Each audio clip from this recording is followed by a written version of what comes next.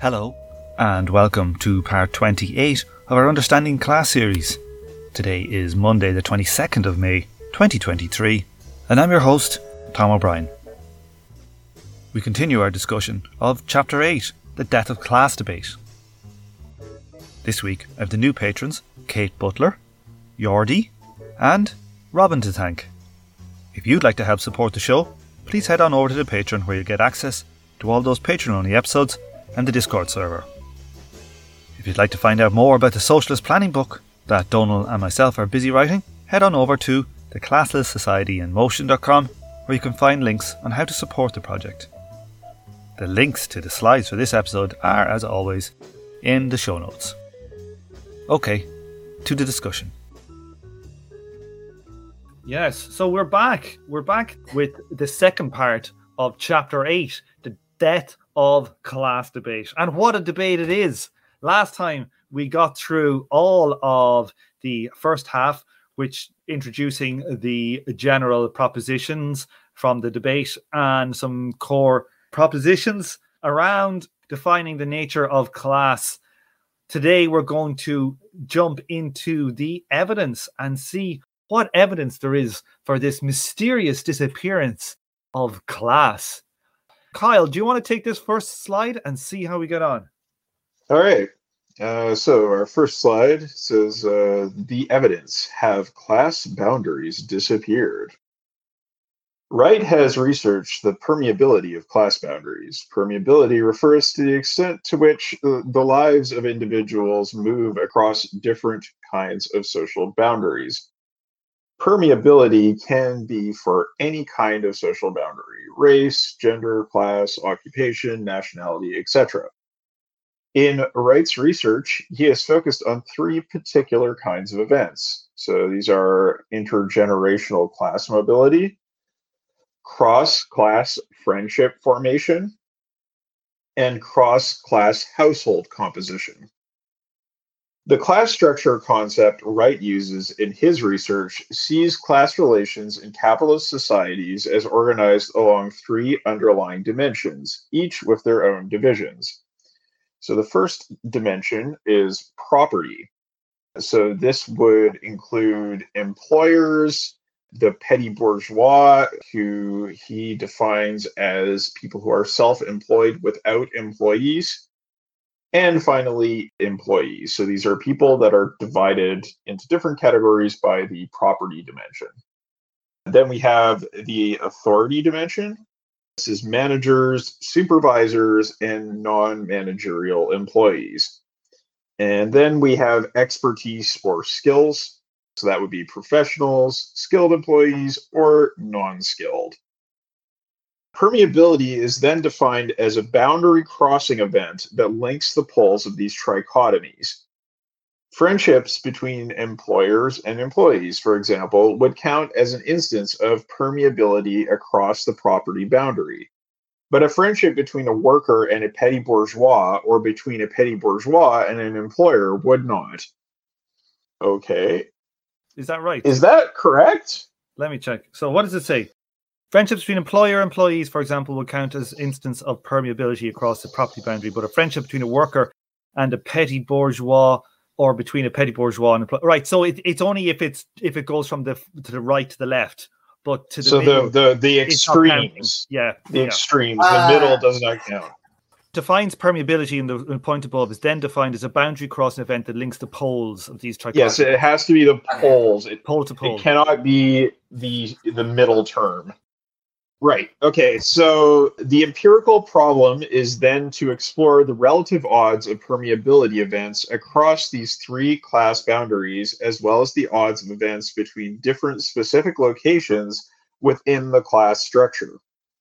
Okay. Kyle, you have something to say about the definition of petty bourgeois here, I think. Yeah, this is understandable in the name of sort of conceptual parsimony, like just creating a workable framework as a sociologist that you can slot people into. But this idea that the petty bourgeois are people who are self-employed without employees is just absolutely bizarre. It is like, it's so far from any definition of petty bourgeois that you would expect, just sort of coming out of the organic, like, Marxist tradition, where, like, oftentimes we think of the PB as, like, shopkeepers or dentists or something like this. All people who definitely have employees, not people who are self-employed without employees. They're not even exploiting anyone in capitalist terms. So it is very, very strange as a definition. But if you are putting the property dimension in terms of employers versus employees, and then you want a middle term, then this makes sense as a middle term, but it does not make sense as a definition of the petty bourgeoisie. Yeah, I tend to say petty propertarian because without exploitation, you might not want to say bourgeois even when there's bourgeois property involved or something. Yes, well, because let's say. It makes a kind of sense to say that self-employed workers have some degree of ownership of the means of production, right? Because that allows them to produce something on their own without the help of others. But it's a very specious definition of petty bourgeoisie. And the problem here is not so much that Wright is constructing this tripartite categorical distinction between the employers, the self-employed without employees, and the employees. It's that people then go on to use this definition in other contexts based on Wright's sociological research, which is a thing that I've actually seen in sort of in the wild talking to people. Like, well, I define petty bourgeoisie as self-employed without employees because that's how Wright defines it. Well, I think it flows pretty logically from an emphasis on exploitation as a locus of class, or as being the primary locus of property relations in class, because you have exploiters, you have the exploited, you have the excluded middle. And so, one might object to the name, but that's the basic typology. And that maybe it doesn't properly correspond to petty bourgeois in the historical sense. Well, yeah, but the problem is then that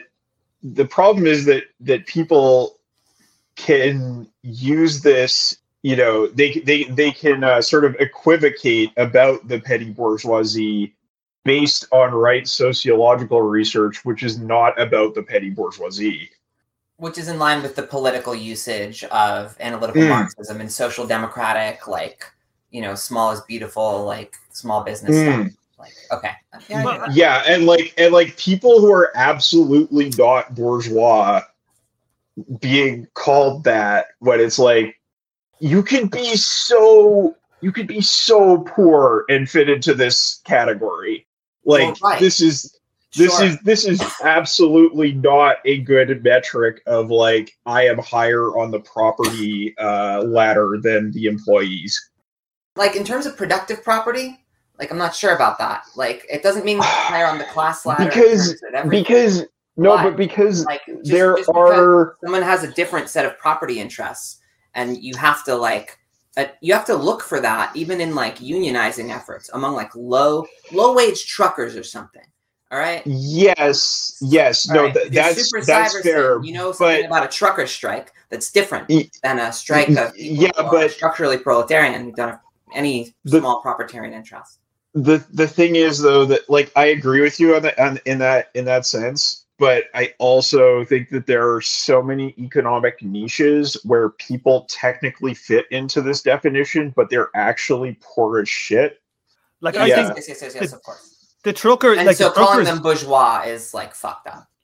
The truckers are a weird one because they actually generally own their truck, or maybe they might be in debt for it, but they could have an asset that could literally be worth a business asset that could be worth a couple of $100,000 even, right? Where most self-employed people work out of their homes, or they have a van and some small tools and shit like that they're not actual, like, they don't have a lump of capital invested. Right.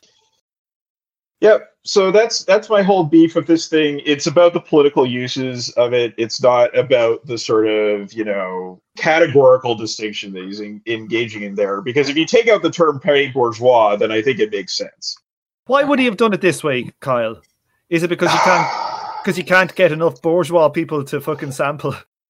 No, I think it's because the term petty bourgeois is inherently imprecise and it doesn't fit nicely into an analytical framework.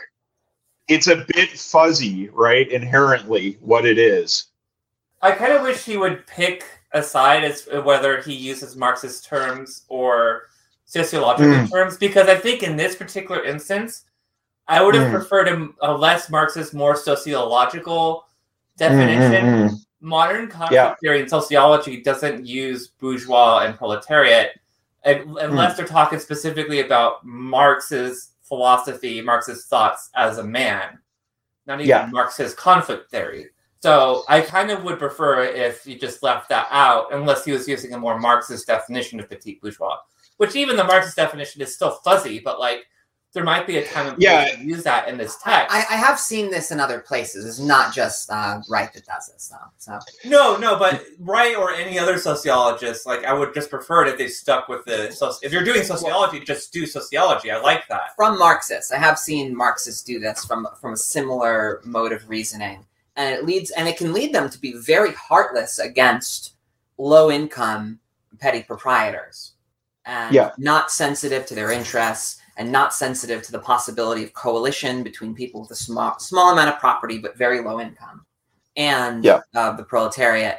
And it can cause this, this fever about, cross-class alliances between people with completely irreconcilable interests, because people are too fixated on property, not interested in income and the sort of real weirdness of how class is lived and experienced and acted upon. So I don't know.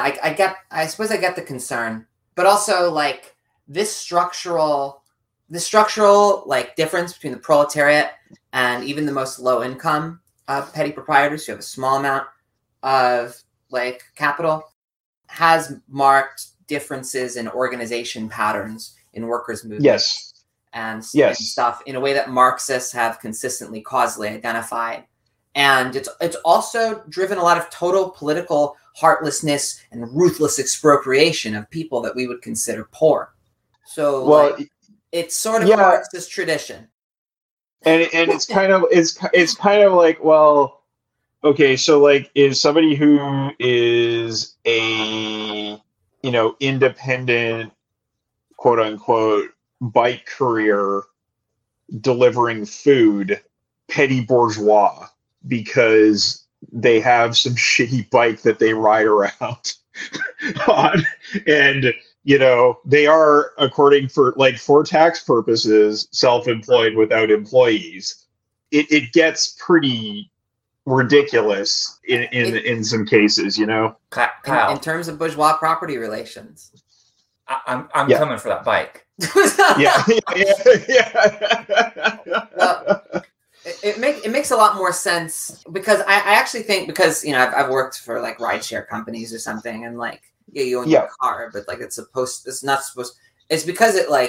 because you're using your own like personal property as capital, kind of like eats into your personal life, and so there's this whole other dimension to that specific genre of example that I think is like a limit case that speaks to the genuine weirdness of trying to draw a boundary in real life. But I don't know, if you're looking for the moment between life and death, you can get really fine and not find it too. No, sure, and I mean, I think the other thing is just like whenever you think of petty bourgeois, like you would think of somebody who has at least one employee. It's just somebody with such no a massive gap between the general usage of the concept and the definition here that it just kind of blew my mind.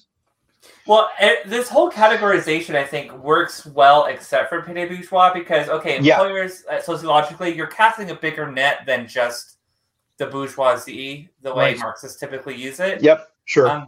Yeah. Employers would include what we typically think of as petty bourgeois, bourgeois. in this Yeah, case. like someone. Yeah. Some No, like that. absolutely. Someone. I mean, it could be as simple as someone who owns a taco truck and like Has Yeah. one person, Has has one person like their working for brother them. works under them. yeah, That's it. like by this typology they've crossed into the big bourgeoisie or the employer thing. But I think that's Yeah. actually why he doesn't use for the most part he doesn't say proletarian bourgeois. He's much more precise on the other ones. Employers, employees. If you just took out the petty bourgeois thing and stuck with self-employed without employees, it's a mouthful, but it is like a way better definition. I also, like, in real life, like, I'm trying to think of people who would fit this, and like, what, artisans? Like, who Like my partner was one of these people until recently. I'm one Like- of them now. I'm one of them. Well, I'm gonna expropriate you, Tom. I mean, I'm coming for that bike. Expropriate what? Like my audio mic. Expropriate your Your broken Patreon. electric piano. Yeah, I'm coming for that piano. You can fucking you take it. you might engage in some non-sanctioned extra state piano playing for personal profit. That would be disallowed. It would cost you more to like bring it as cargo to America than it would. That's literally true. Yeah, It's worth the state inefficiency for me. I've been I'm looking- getting it. I've been looking at- I want to get my left arm recliner because I have a left arm armchair. I don't know if people out there know this, but I have an armchair from which I criticize social movements, and so I want to bring it with me overseas. And you're right, Tom. It's real expensive. Yeah, I'm thinking of like just if I can get it ready for next year's Christmas carol that I record for the patrons. Yes, very good. You Okay, see, well, you're already scheming to make profit, Tom. Oh yeah. With your electric piano. Yeah, that's Oh, right. no. With your productive capital. No, I Yes. don't know, man. Like I know so few people that work with their own tools with zero eye towards employing somebody. Right. With zero eye towards employing. If they're not employing someone else now, they want to. they're sort of like maybe dreaming of it. Yeah. And I'm not saying dreams count as capital, but you know what I mean? Like, I haven't gone that far into the post-structuralist rabbit hole. I mean, I think that, there's something to that, but also, like, I do know a fair number of people in that position who just don't want employees because they don't want the headache. They're sort of, like, inherently, adverse to becoming an employer. Yeah. Is that a personal disposition? Yeah, it's a Yeah, personal okay. thing. Yeah. But by virtue of their class interest, it would totally rule for them to like Hey, I don't know, yeah. pay some To schmuck. become to become an employer. Yeah.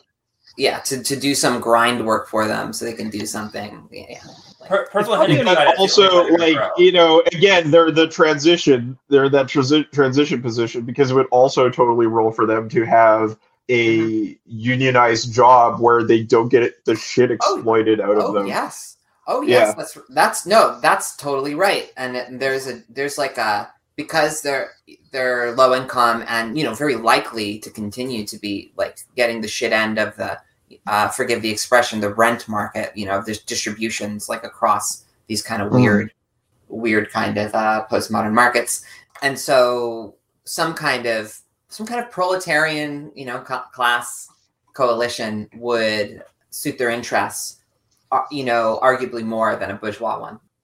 Because even if they had an employee, they would still have a small capital and they would still get screwed. So, yeah. But I think like Wright provides a good framework in the other chapters for sort of understanding why by profession, like people's kind of smaller interests, like I still think there's some class trend in that kind of stuff because people that got nothing do tend to have a little more solidarity than people who have a little chunk of something that helps them pay the bills. Like, there's something. If they're not in a position of complete desperation where, like, I mean, even then, man, like I worked with small businesses that were failing, and like people, the owners get so. I've seen a lot of small business people get real kind of reactionary, Like, it's Yeah, like they're employers. It's a different thing. Right. It's like, I don't want to get into it too much, but it's no, like, yeah, like it's a like good point. the position that my partner was in doing this kind of work was so bad that we both have sort of like health problems that we're having to pay for now because we couldn't afford private medical insurance. And like, it took a massive toll, and it was like very, like, it was under minimum wage work, like it is not, it was not good. It was not the kind of thing where it was like, oh my God, I must hold on to my property. Like, there are like sort of both sides to this, because you can imagine also like the sort of like high powered contractor who's like making bank and would absolutely not block with the proletariat, right? Yeah, but they're necessarily a social exception. So no, I see your point, and I kind of barely consider, if people have like a hammer and some screwdrivers or something, I hardly call that capital. I don't know, like capital usually refers to something culture. It's culturally significant in some way. Like it could be landed property, which is culturally significant for reasons beyond capitalist horizons. Like it's just, I don't know. Yeah. I don't need to go into that, I think. And then there's like industrial, like a factory or some shit. Like, and there's some stuff that's obviously capital, and there's some stuff like, I don't know. I think a very Arizona example is like, a pool cleaner. Usually somebody will own like a van or like a truck and a bunch of tools, but like, it's kind of like a very easy and common business to do in Arizona because a lot of people have pools. The startup costs are less than if you already have a van, you're halfway there. You just got to get like the fucking tools to clean the pool properly. Yeah, you could use your personal property to do the job, right? At first, I was like, "Oh man, it's gonna go in on this definition right now, and we're just trying to defend the basic concept of class shit." But the more I think about it, so many markets right now operate with this structure, and there's sort of an effort to deproletarianize workers to be low income, structurally petty propertarian. It's sort of part of the neoliberal quote unquote kind of restructuring that when you can do that, do it, so that you internalize the ideology as a matter of structure. You internalize the ideology, but there's also less legal protections for an independent contractor. Right, totally. And it's also like the internet's able to drive this by huge monopolies, Uber, et cetera, and then isolate your workers. So there is definitely there's definitely the most alienated workforce I've ever seen in my life. Like the people that did union campaigns with Uber, like those people were associating drivers at all in a way that was totally alien to even like super alienating job like Walmart. Like in Walmart, you fucking walk in there with some people and you're there. Yeah. Right. You see the people and you know that they work there. You don't even know the other drivers. I don't know. I've made this point several times. But it's still, it always blows my mind compared to Marx's read of the proletariat. And, it's not like I don't consider an Uber driver worker because they fucking own their car or something. It's just like I can see where some people, they organize the LLC and they feel like a small business person. And you can't talk about it. It's... The internet's that great. It's that great device for creating, like, instead of the proletariat, sacks of potatoes. It's like the peasants, keep them isolated and unable to talk to each other in the workplace. We structure the market so they don't have as much of an interest in it.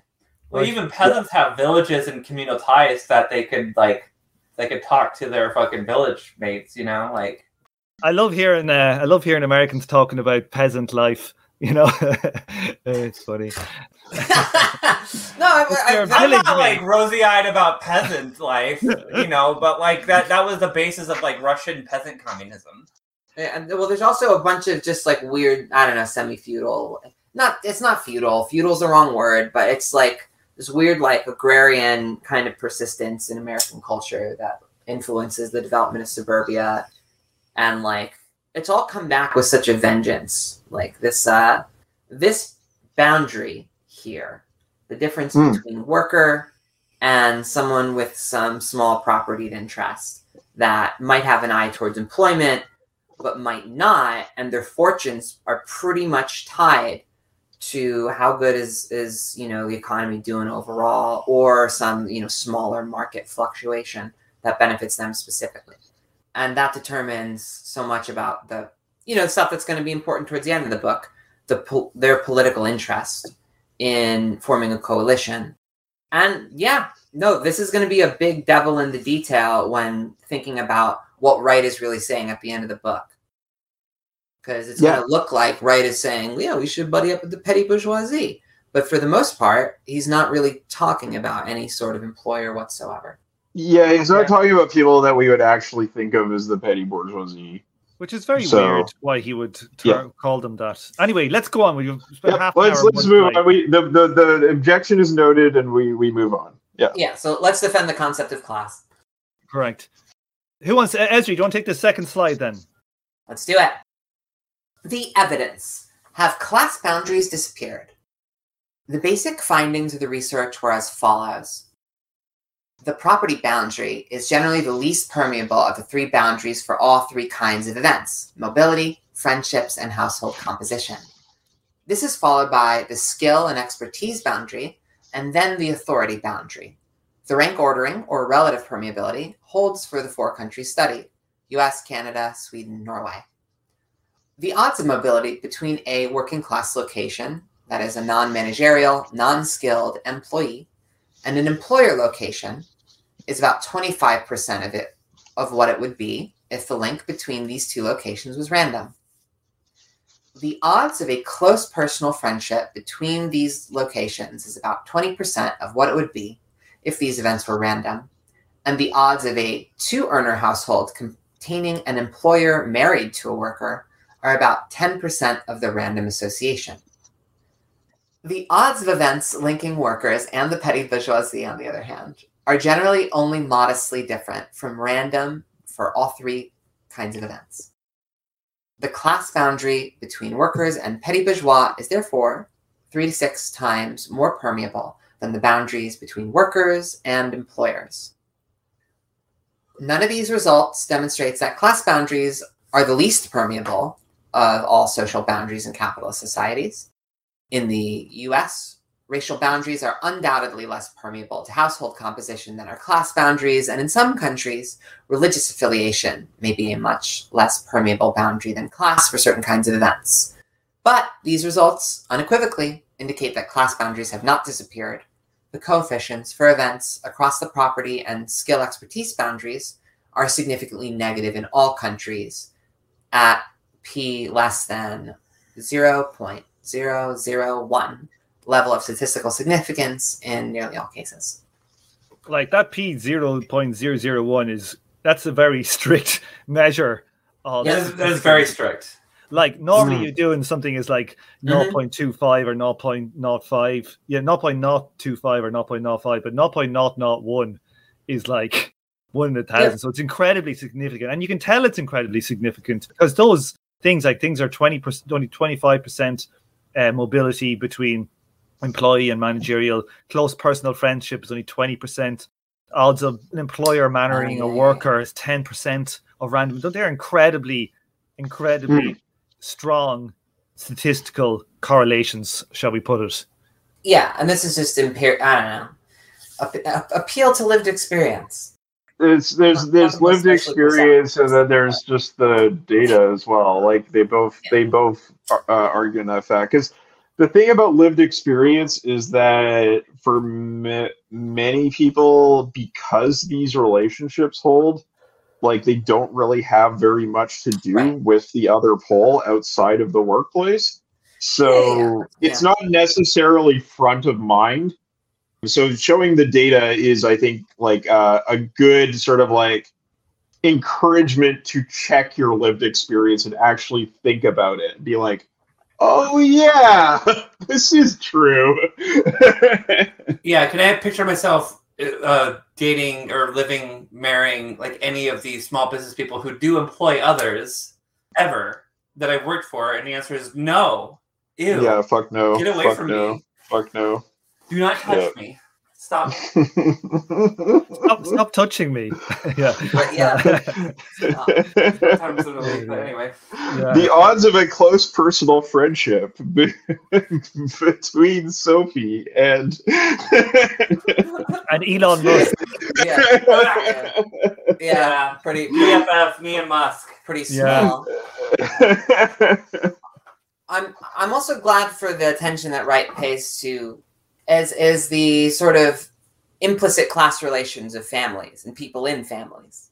Yeah. Like, people that don't work in relation to others, because like you can't understand the left without understanding people who don't work and are related to someone who has some money, let alone the economy. But I'm just saying, like, vital for navigating political movements.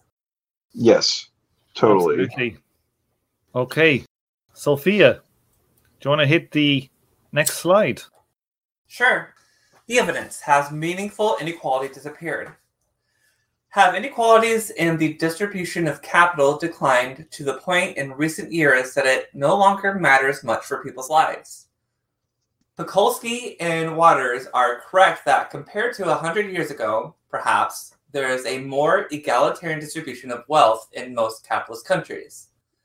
This does not, however, imply that the distribution has equalized to the point that the basic nexus between class and capital asset holding has been broken. In 1983, the richest 1% of U.S. households owned 50 to 60 times their per capita share of capitalist assets like bonds, stocks, and business assets. This was before the massive increase in wealth concentration that occurred in the last decades of the 20th century and continues to this day. By 2012, the top 0.1% of households in the U.S. had as much wealth as the bottom 90. In 1990, the average family income of the top 1% of income earners in the U.S. was just under $549,000. On average, over 50% of the total came directly from capital assets, not including an additional $61,000 from self-employment earnings. In contrast, the average family income of the bottom 90% was approximately $29,000, with less than 10% coming from capital assets. The inegalitarian distribution of capital assets is clearly consequential. The distribution of ownership rights in capitalist production affects the stability and distribution of jobs. One would be hard-pressed to convince a group of newly unemployed workers from a factory that has closed because the owner moved production abroad that their lack of ownership of capitalist asset had no significant consequences for their lives. If the workers themselves owned the firm as a cooperative, or if it were owned by the local community, different choices would have been made.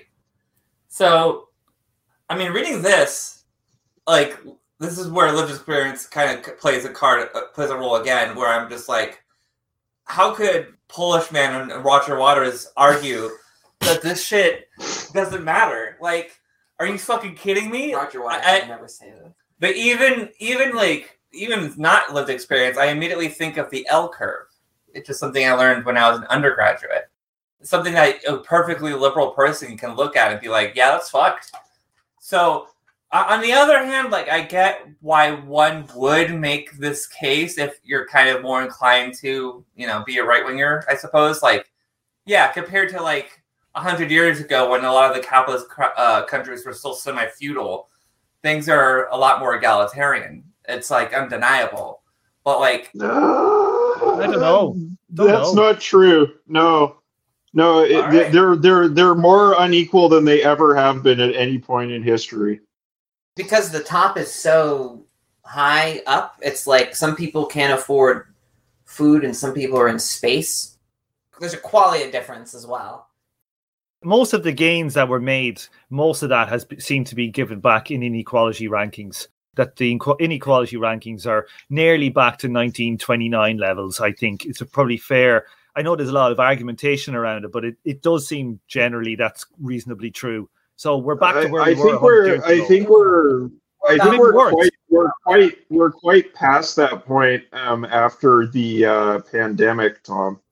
It's truly worse than it ever has been, as far as I understand. Like just reading reports about it over the last couple of years. So in 2023, this all just seems like a whole alien discussion. But this is someone writing in like 2012 about a paper from 1996, and so it's basically interesting from a sociological history point of view. Like, remember when sociologists thought class was gone? Like when at the same time Clinton was gutting welfare, you know, like.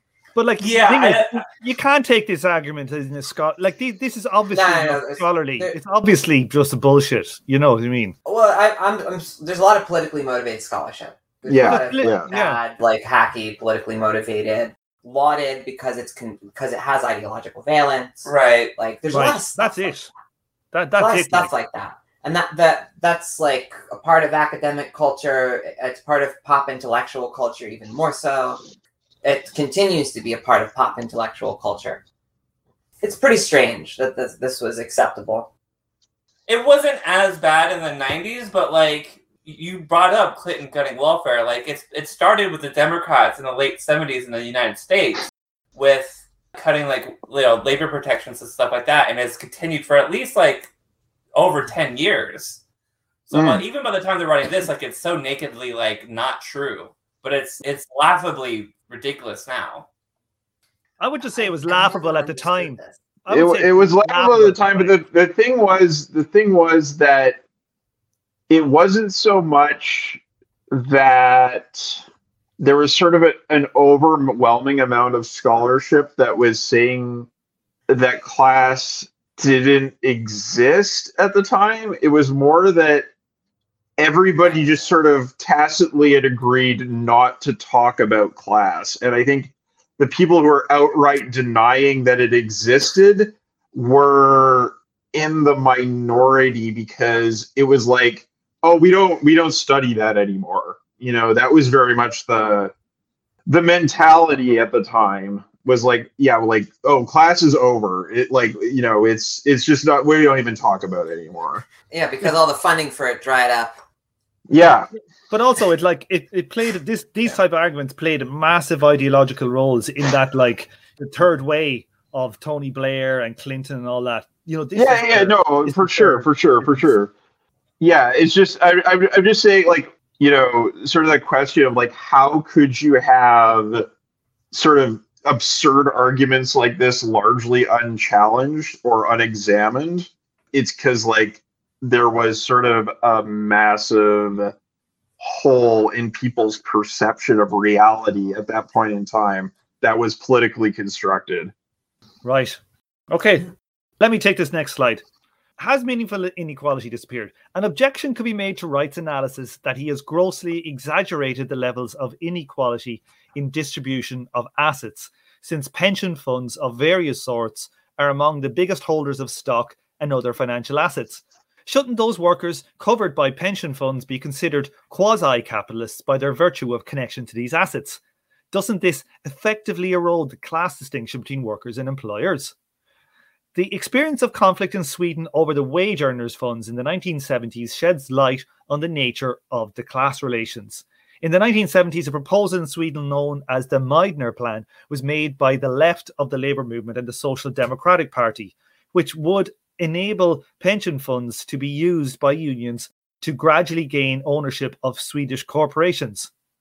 Corporations would have been forced by law to give stock to these funds as part of the benefits package for workers. And over time, this would have resulted in a shift of real ownership from the Swedish capitalist class to the unions. All of this was to be done at real market prices, so there was no question of confiscation. The Swedish bourgeoisie massively and vigorously opposed this proposal. The plan represented a fundamental shift from pension funds as a source of forced savings available for investment to those funds being used to transform the governance structure of Swedish industry, and thus ultimately the class structure. In the end, the proposal was watered down to the point where it no longer posed any kind of threat. What this episode reflects is the fact that the various forms of indirect ownership of assets represented by such things as pension funds do not in fact constitute a significant erosion of the class relations of ownership and control of productive assets. What matters is the way power relations are articulated to formal ownership rights. See the Soviet control of production, I wrote there. But, this is interesting because, like, the fact that your pension either comes from the state or it comes from, like, your own private thing is more a question of form than, like, content. If there was no private pensions and everything was state pensions and it was paid from tax revenues, it wouldn't be as easy for the right to make that argument because, the form of how they get their pensions are different. So it's just fucking obfuscation to say that these things, they're just kind of the same. Like, what? Like, yeah, the Meitner plan is the kind of thing that made me interested in social democracy to begin with. Is that there were, even as late as the 1970s, still attempts to use the corporate structures emerging in the 20th century to the advantage to change the property form of capitalism in a democratic way that is like proletarian in some capacity. That through a corporate structure, the proletariat would eventually like actually own things and run things in some distant modern capacity. And I've tried to see like another way forward for this over the last decade, but I think so much of the so-called like neo-Kautskyist like resurgence I was a part of with Jacobin and the cult I started, like it's really just denying the science about how corporate dynamics work, and so much of the 20th century socialist stuff is just dead wrong on some of this basic sociology. And like I've always wondered, the Swedish Prime Minister, the leader at SDP party in Sweden at the time was Olaf Palme, and he was assassinated in the 80s. And I wonder how linked it was to these types of proposals, to be honest. Like I don't know. Like it is really one thing to say like people gave it a shot then, and even if there are people at the time writing about how dumb they were, like you could still like see some like no one had ever like done this for a sustained way in this like historically sustained effort. I don't know. It was one thing to be like part of it and have a lot of moral force in people's lives riding on it and try it at the time. And it's another thing to be like, I like this strategy because, unconsciously there's a nice cushy position for it. I know, it obviously doesn't work like logically and historically, but I like it. Let's take it for a spin. It's a radical strategy that the capitalist class is very happy for a left party to have as a strategy. Yeah, because I don't think anyone should seriously attempt to do the Meitner plan again. I mean, you just have to read Meitner's own article on why the Meitner plan failed to understand, like, it's not a good idea. But it was worth a shot, certainly. Right. In a country where social democracy was as powerful as it was in Sweden, give it a go. It still couldn't go. It still couldn't happen. What did he say, actually? What was his article like, Kyle? Oh, basically just talks about how the plan was largely separated from the working class, and it was something that was pushed by the leadership of the unions and the party. And so when the going got tough, they were really isolated from any social base. And it's like, it was so abstracted from any kind of labor struggle that it was not something that the workers would strongly defend when the bourgeoisie came after it. That's more or less the gist of what Meitner says. Right. It'd be the exact same thing that if Bernie or Corbyn had managed to win a vote and try to do their policies, they would have got absolutely chewed up. I mean, this is like literally the most abstracted and gradualist form of the seizure of the means of production that you could conceive of, right? Like it's just regularly negotiated purchases on the market under the auspices of state control. It's like as abstract as it could possibly be, and therefore it's not really something that people can feel tangibly and defend tangibly. And I think just taking that, like, I think it's more extreme than anything Corbyn or Bernie were proposing. Because you look at something like the Green New Deal that Bernie was proposing, and there's some pretty basic stuff there, and in terms of retraining if you work in a fossil fuel industry and getting bought out of your job that people could pretty clearly relate to. But this is just the highest possible level of abstraction. And that's why it's really not an effective way to undermine the entire power of the capitalist class, because you're just not going to get the workers to invest in it that way. It's the kind of thing you would read in I don't know, the back of the business section in the Financial Times, right? It is not something that working class struggle is going to mobilize around. Right. They're not going to be out on the street saying, we're fighting for the, I'm fighting so that in 2050, my grandchildren will buy the last shares of a Swedish joint stock company, and we will own in common this syndicate. Workers' control. When do we want it? In a couple generations. Yeah, I don't know. No, it's not even that. Not workers' control. It's actually worker ownership. What do we want? Yeah, worker ownership of some of the means of production through our pensions. When do we want it? 2047. Well, it's still a pretty I think it's a pretty radical plan, and it's one of the more radical plans in corporate socialism. And if you think of socialism as a stupid extra stage, like Leninists and Social Democrats did, the essential Kautskian Social Democratic black hole that sucks in all the potentials of the workers' movement in the 20th century. But I don't know, I get it. I get the Meitner plan, and I think him understanding why something didn't work has to be worked into our models for social dynamics, and that should go for right to.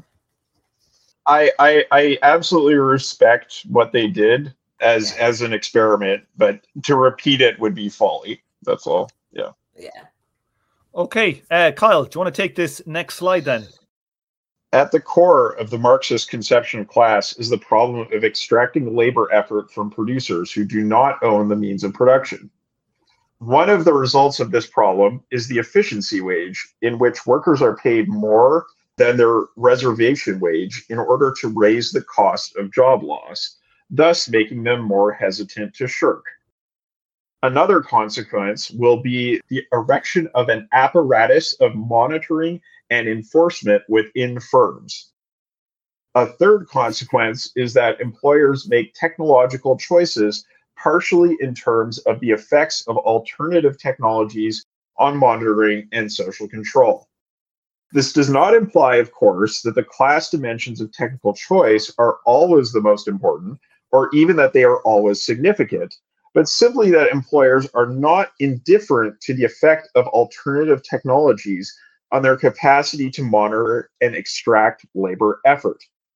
There is considerable empirical evidence for each of these effects. Most economists do not use the language of class analysis in discussions of this principal agent problem because they take the distribution of property rights within the capitalist firm for granted. Yet this distribution of property rights is a central dimension of class structure. Making the class character of the problem explicit has the advantage of focusing attention on the ways in which variations in the class relations of production might affect the principal agent problem. What this made me think of is, at my job, since I started working there has been a change to which, they could always monitor what we were doing. I answered the phones as a scheduler, medical scheduler. So they could always monitor if we were ready to take calls or not. But now there's a whole algorithm that plans how much workforce, how much hours are needed at a given time to make sure we have enough people to answer the phones. And so now every single minute is scrutinized to a high degree in a way that it wasn't before. Like, someone would say something if you weren't ready for a while, but like they've gotten so strict on this. So much so that when I got in trouble at my job, I brought up Foucault. Bringing up Foucault to your supervisors is super fun. I would highly recommend it. Yeah, that's a winning move. Well, you actually brought up the Panopticon. You didn't bring up Foucault. Technically, you were just bringing up this interesting English invention from like a long time ago, and and kind of spelling out the panoptic principle at work. Like, I brought up the Foucauldian argument. I was making a Foucauldian argument. I brought up the Jeremy Bentham idea of the Panopticon as the ideal prison, and then I was like, but actually it kind of fucking sucks. Because my job is full of that soft power shit. And like, I don't have a lot of patience for that kind of passive aggressive thing, so I could be kind of snotty with them at times. Yeah, well, and like there is the essay by Graeber that I mention all the time on GIU, the flying cars and the declining rate of profit, right? Mm-hmm. Where he points out that since the 70s, a great deal of technical investment has been towards surveillance technologies and not towards other things. And it's just kind of like the same argument that Wright is making here, but looking at it as a historical trend, as opposed to just like a sort of decision matrix. And so essentially we get a whole lot of cop shit baked into our technology, and that has been an ever increasing trend for quite a long time now.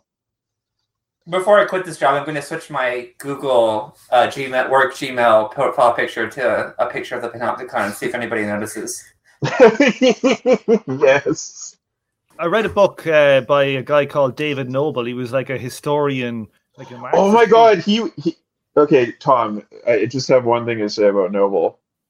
They were going to hire him at my alma mater, SFU. I'm not sure if it was in my department or in the humanities department, but it was one of them. And the university management lost their shit and did like a huge like organization effort to bar him from getting the job because they were terrified of him coming into the university. Right, yeah. He wrote this book called Forces of Production, A Social History of Industrial Automation. I read it, like, it's actually quite a dull book, it must be said. But it's talking about like the history, mainly of the history of machine tools in America in like post-war. And he shows how like the state threw loads and loads of investment into making the technology be able to be top-down manager-driven and not skilled machinists making the decisions, you know. And it was done at all stages. It was done like in the least efficient way, but for purely class reasons. And like this stuff is everywhere. Like I know myself, I built this computer system for a crowd I work with, and like all the class relations I've had to build into the software, you know. Don't allow these people to see this because they wouldn't. We can't let them see that. They'd lose their shit if they knew what this other person was making in their job, etc., etc. And so it's like these type of things are at all levels in all of our not everything obviously, but like so much of our technology is driven through these class choices. You know, there's also there's that report. I think it's 20 years old now. I think it's an American one about what percentage of the American workforce are basically involved in surveillance or guarding the assets of the rich. And it works out at 25% of the American workforce. That was in, I think, 99, you know, so. Yeah, so it's got to be higher now. Right. Yeah. And I will also mention another GIU thing. My former advisor, Andrew Feenberg, called this sort of specific implementation ethos of technology the technical code. So the thing that makes the technology take on the particular political configuration it does. So he wrote a whole bunch about that. If you want to go check that out. So the big thing here about the principal agent problem, he's kind of hinting towards some stuff, I think, Esri by Herb and Gintis about worker cooperatives. Yep. Yeah. Well, it's from what, management science literature? Yikes. Am I mistaken? No, it is. Or is that just an application from like economics, or what is it? Kyle, I have a feeling you have. I think those are the Venn diagram is a circle on that one. Yeah. Well, I just wanted to say, like you were saying, like that's a Wolf thing, and it's like, well, okay, but Bowles, Gintis, Wolf, and Wright all worked at the same university, so it's not a surprise they've got a party line here, even though they disagree with each other on a number of things.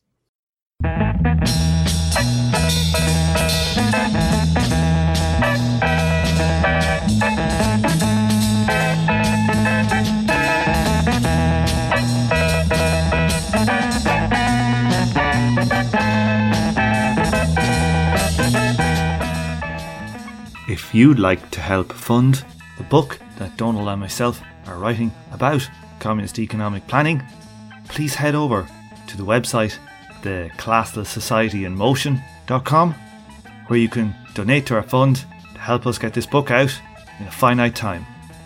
Everybody who donates will get a signed copy of the book when it's released. So head on over there today and help us with this really important project.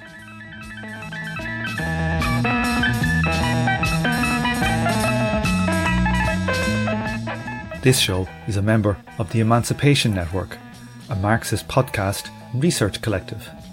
Make sure to check out our network sister podcasts, General Intellect Unit, Jumpsuit Utopia, Mortal Science, and Swampside Chats.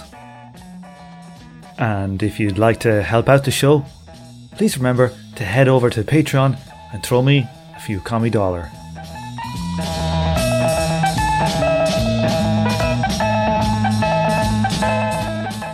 On this episode, you heard the theme tune The Order of the Pharaonic Jesters and Night of the Purple Moon by Sun Ra and his orchestra.